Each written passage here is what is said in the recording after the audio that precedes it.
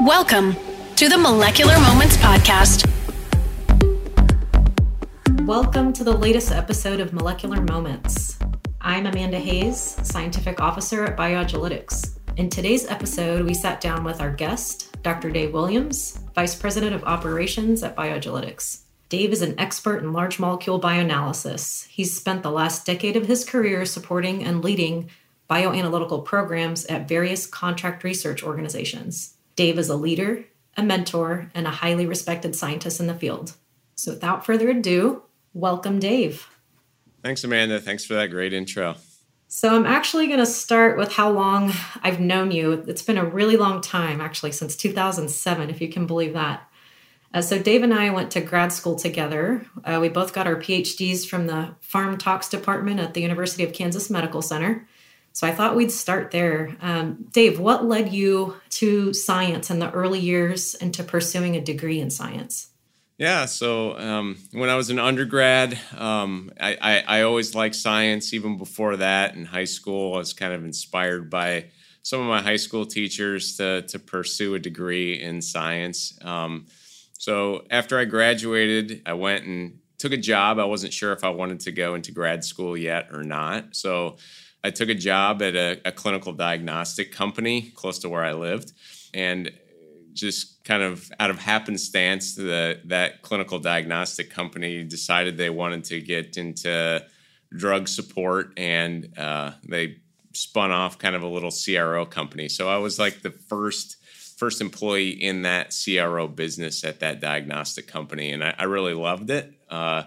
The ability to kind of see something different than clinical diagnostic was neat to me, and the group grew, and the team got bigger, and at some point I decided it was time to go back to grad school because I felt that was what I needed to do. Since I've known you for a while, so I know you spent some time after grad school kind of leading the lab for Dr. Yishke during those years, but what made you go back to the industry? Yeah, so, that experience before grad school, that was kind of where I ultimately wanted to go. So grad school was kind of a means to an end for me. That was kind of the main reason why I picked that graduate program, Pharm Tox. Some of my mentors in that initial industry job said that, if I wanted to go back into industry, a toxicology degree would probably be, most marketable for me. So in grad school, I was working mostly on liver toxicity. As you well know, we were in a very liver-centric department. So used that experience to kind of facilitate my future career aspirations. So since I've known you over the years, to me, you've always been kind of a jack of all trades scientist. So there's a lot of platforms that you're pretty knowledgeable about. Is there a specific scientific area or platform that you're most passionate about or stay most, up to date on? Yeah, so in my current role at Bioagiletics, I oversee all of our cell-based and molecular work here in our North Carolina lab. The thing that I've always been probably most passionate about is flow cytometry. So there's always been a little place in my heart for flow cytometry. And I'm actually still active in AAPS with the Flow Cytometry Action Planning Committee. So when I can make time to join that group, it's something that I really enjoy, and staying up on flow cytometry and especially the advances in that field are really exciting to me. Yeah, kind of staying within that vein. So the jack of all trades vein. How do you stay up to date in the industry with these different platforms, different drug therapies? Do you carve out time to review literature? Or are there certain podcasts you listen to? Or Yeah, it's funny because kind of the only thing that I read is scientific literature. Everyone kind of makes fun of me. Dave, what's the last novel you read? And it's like, I can't even tell you. I don't know if I've read one in probably 20 years. It's all science for me. And I don't know, I guess a lot of times I kind of look at just more general. I look in the news and see what's happening, and if I see something that interests me, then I dig deeper and go back to the primary scientific literature and read that then. But Yeah, I don't know. It's what drives me, I guess. I always want to learn more, and I'm always excited to read about new advances and especially new drug modalities. I think it's awesome. So a big part of your career, you've spent a lot of times, being an influential leader for scientists over the years, and you've had a hand in developing and overseeing pretty large teams of scientists. What would you say is the most rewarding aspect of that part of your career? Yeah, I mean, I think as scientists, we always want to learn more and grow. And as you kind of move into leading larger groups, you just get to see more data. You get to be exposed to additional kind of strategies for how to tackle scientific problems. And that's actually my favorite part of the job, getting to dig into the data that the team generates and try to find solutions for scientific problems. But in terms of mentoring people, I really think that that's kind of an integral part of being a scientist. That's the only way that science really advances, by sharing knowledge and trying to help others answer questions that maybe you couldn't answer yourself. So it's really rewarding to me to see young, excited new scientists join BioAgilytix and climb through the ranks, and then they're mentoring additional junior staff below them. So it's what drives us all as scientists, I think. That's a great point. Actually, right before this call, I had the opportunity to give a presentation at Temple University to the pharmacy school there, to their graduate students. And most of the questions that I received were about career path and kind of mentorship and in that area. So I gave some pretty good, nuggets of advice to those folks from my experience. But looking at your career and your path, what advice would you have for early scientists just getting started and maybe taking a career in the industry?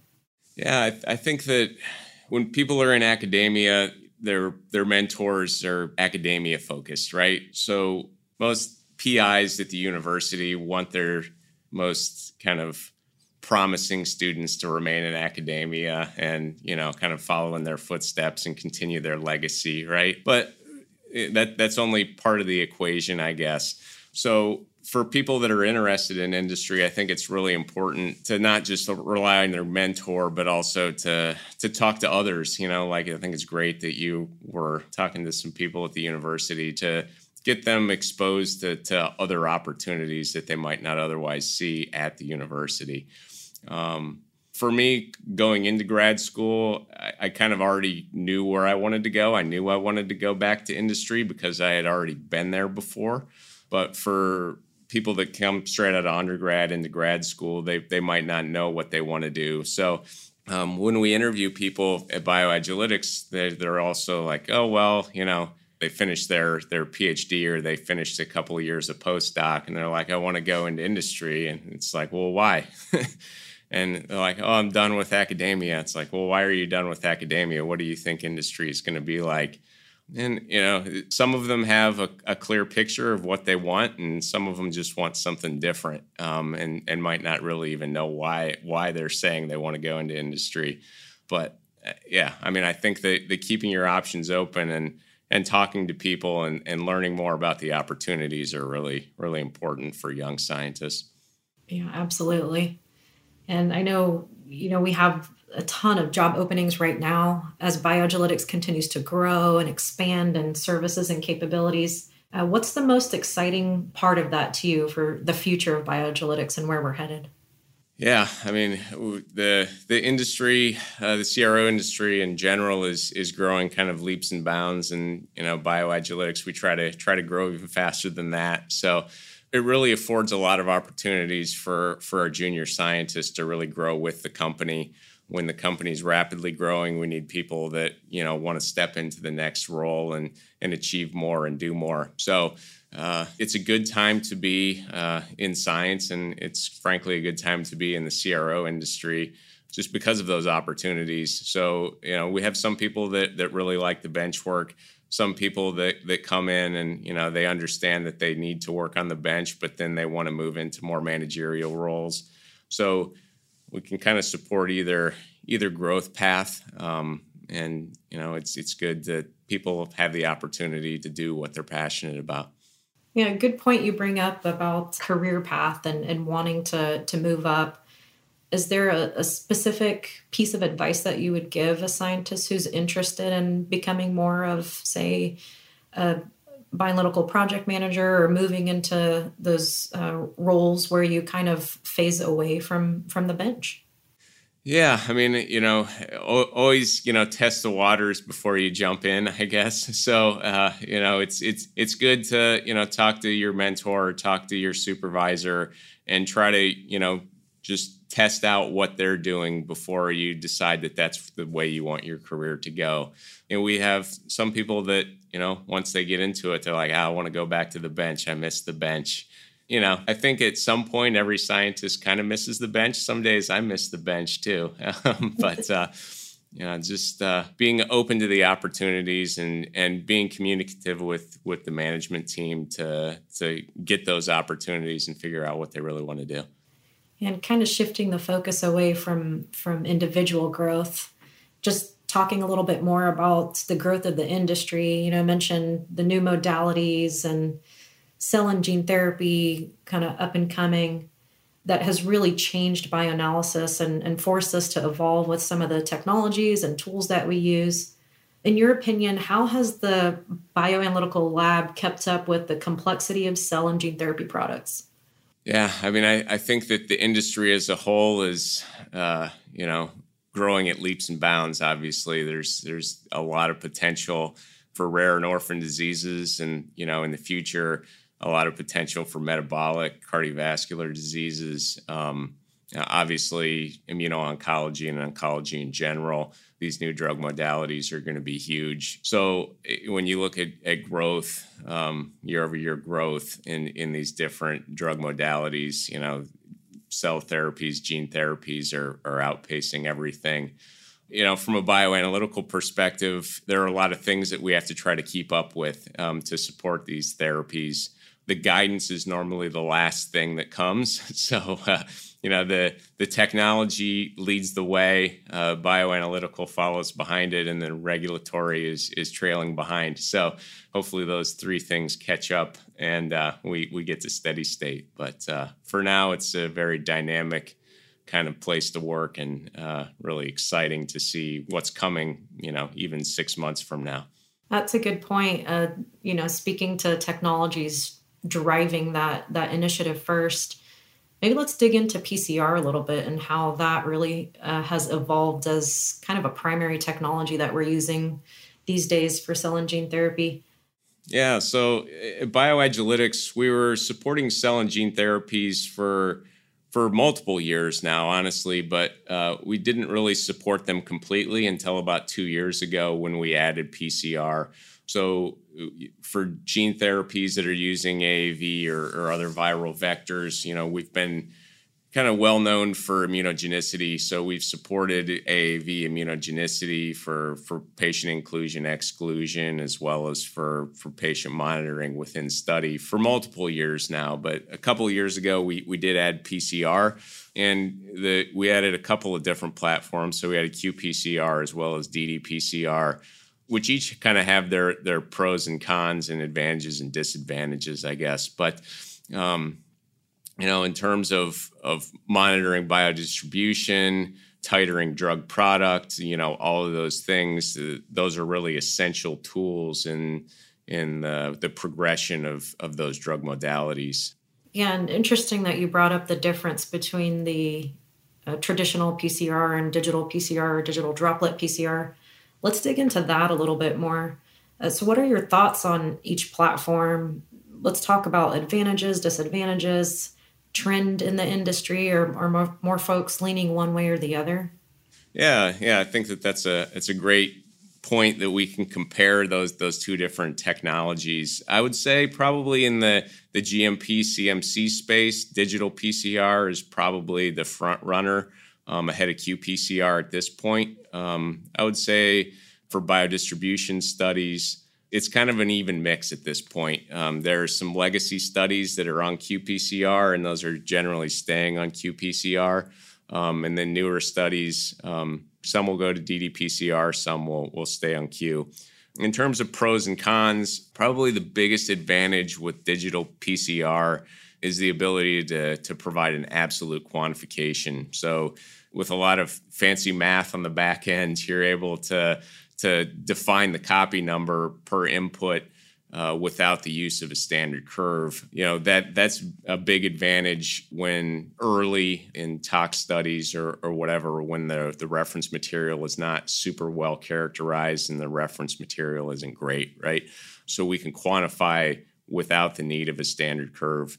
Also, digital PCR is pretty resistant to matrix interference, since digital PCR takes the reaction all the way to endpoint, and then it interrogates each one of those partitions for a positive, negative call. The susceptibility of interference to drop, CT values that you would see in a qPCR are kind of eliminated with digital PCR. One of the biggest drawbacks, I would say, of digital PCR is the cost. It's substantially more expensive.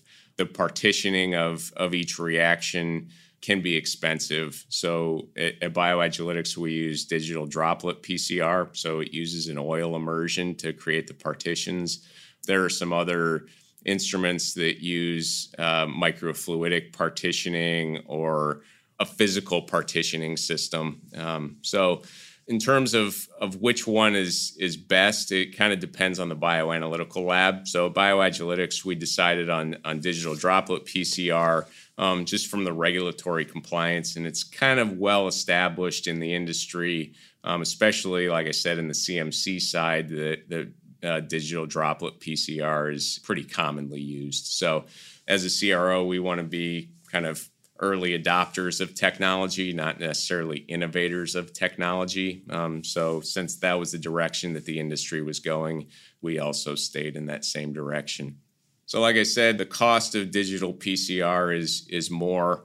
Also, the throughput of digital PCR is less right now than it is for qPCR. The reaction time, so you have to partition, you have to cycle to endpoint, and then you have to interrogate each of those partitions. So what would take maybe an hour and a half in a qPCR is probably going to take you close to 5 hours in a digital PCR.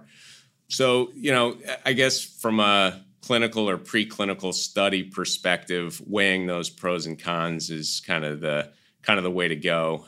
If you don't have a good reference material, you might want to stick with ddPCR. If you have a lot of samples you need to run, then maybe qPCR is the way to go. So I don't say one is necessarily better or worse than the other. I think that they just have different applications, and which one is better to use kind of depends on the sponsor as well as on the study design.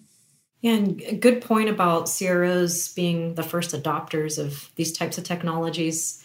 So one thing I kind of want to go back to is technology driving eventually the regulations. And one of the unique opportunities that you and I had last year was getting together with some colleagues at other CROs and talking about harmonizing how we develop and validate these PCR assays. So can you talk a little bit about how that group came to be and what you wanted to get out of that? Yeah, so like I said before, we're kind of lacking industry guidance. So, the CRO space is kind of unique in the fact that we get to see a lot of different sponsors' projects, and we get to kind of dip our toes in a lot of those different waters. So if what we discussed is if we can get kind of best practice and harmonization across these CROs, then we can probably come to a fairly wide industry consensus about how to do some of these studies. It was really kind of neat to engage with Rafiq and Katie to really go through and, let's weigh the pros and cons. What do you guys do for best practice? How would you handle this? We've done it this way. We've seen it that way, but we also do it this way. So, it was great to really talk to our peers and, competitor labs kind of coming together to decide what's really the best way to drive science forward. And to me, that was kind of the coolest part of the whole thing is, we're working with our direct competitor labs, but we're trying to find out the answer for science, right? I think that the workshop was really well received this past summer. And we got a lot of really good questions. So I think that the summary paper that we wrote up for that meeting will hopefully enlighten some people, and if nothing else, kind of stimulate some discussion about what should be best practice for some of these molecular assays in the bioanalytical space.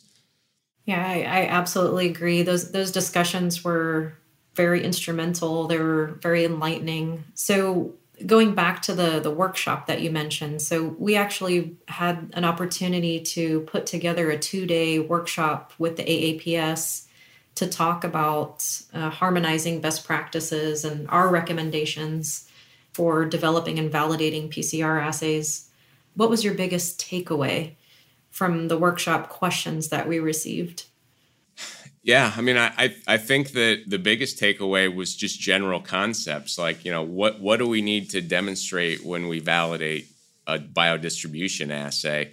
We presented kind of what our consensus best practice was, but the attendees of that workshop, I think that they were mostly in line, but yeah, there were some, disagreements, conversations, recommendations, and I think that's great, that scientific discourse. And that actually helped us kind of round out the paper, I feel, on the back end. We took a lot of that feedback from the several hundred people that attended that workshop and really incorporated it into the final meeting summary.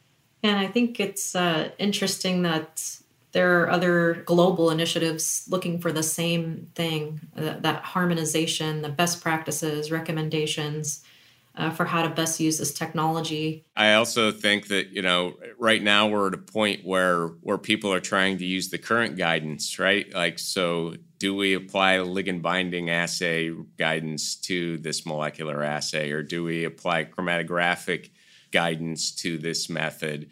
And I think that we're going to land somewhere in between, and that's kind of what our recommendations ended up being. So applying the ones that make scientific sense. There really isn't a one-size-fits-all. Like, this type of method doesn't directly fit with LBA, and it doesn't directly fit with chromatographic. So where is the overlap? Where are the differences? And, where is it just really unique from both of those two technologies? Exactly. And keeping the context of use in mind. We use this technology for a host of different assays. Thinking about how the data is going to be used is also another important aspect of how the assays themselves are validated. Yeah, absolutely. And, another kind of interesting conversation that came out of that workshop was, what's really a critical reagent for these assays? Probes and primers, master mix, obviously the reference material. And, if those are critical reagents, what do we need to do as a bioanalytical laboratory to qualify, to bridge, to say that those reagents are fit for purpose and, able to perform as expected, as required within the assay. Thanks, Dave, for your insight on PCR. Let's switch gears a little bit and talk about hobbies. So, both of us are Kansas City natives. We hail from the Kansas City area, Kansas. Now that you've spent a number of years in North Carolina, do you still follow hometown sports?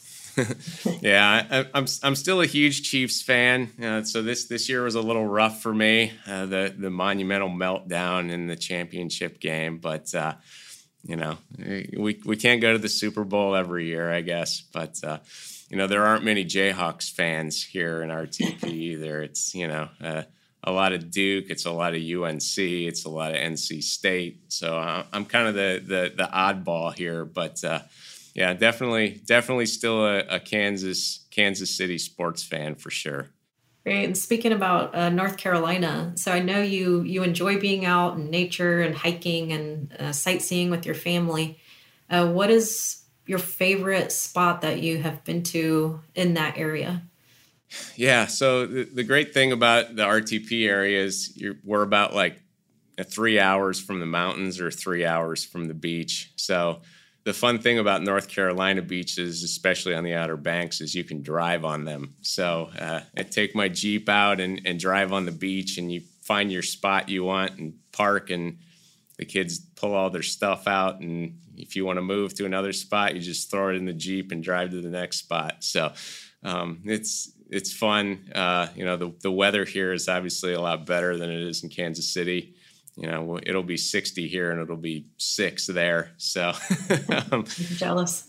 But in terms of, the city and, being in North Carolina, we really like it here. One thing I definitely do miss is the barbecue, though. So I know it's kind of blasphemous that, somebody in North Carolina says that they don't like the North Carolina barbecue, but I was born and raised on Kansas City barbecue, and it's just not the same here. Yeah, I believe that. I'm with you on that one. What's your favorite barbecue place in Kansas City? It has to be Joe's. Yep. It has to be Joe's. I agree with you on that as well. So outside of North Carolina, do you have any travel bucket list spots?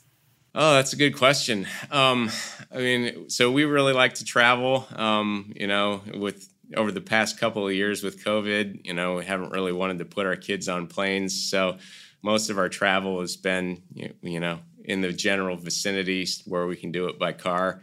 Definitely at some point are going to want to go to Europe and, let the kids explore there. But for now, we're keeping it local. Hopefully COVID will be done soon, but who knows? Awesome. Well, thank you, Dave. This has been a wonderful conversation. I appreciate you taking the time out of your busy schedule to sit down and talk with us. And thank you. Absolutely. Thanks for having me, Amanda. The Molecular Moments podcast, sponsored by BioAgilytix, is an ongoing conversation about the various nuances of drug development and bioanalysis. In each episode, we sit down with a different industry leader to explore their area of expertise, the industry as a whole, and the mentors who helped them become the scientists they are today. It's a podcast for scientists, by scientists. Listen and subscribe to Molecular Moments today on Spotify, Apple Podcasts, or wherever you like to listen. Thanks for listening to the Molecular Moments podcast.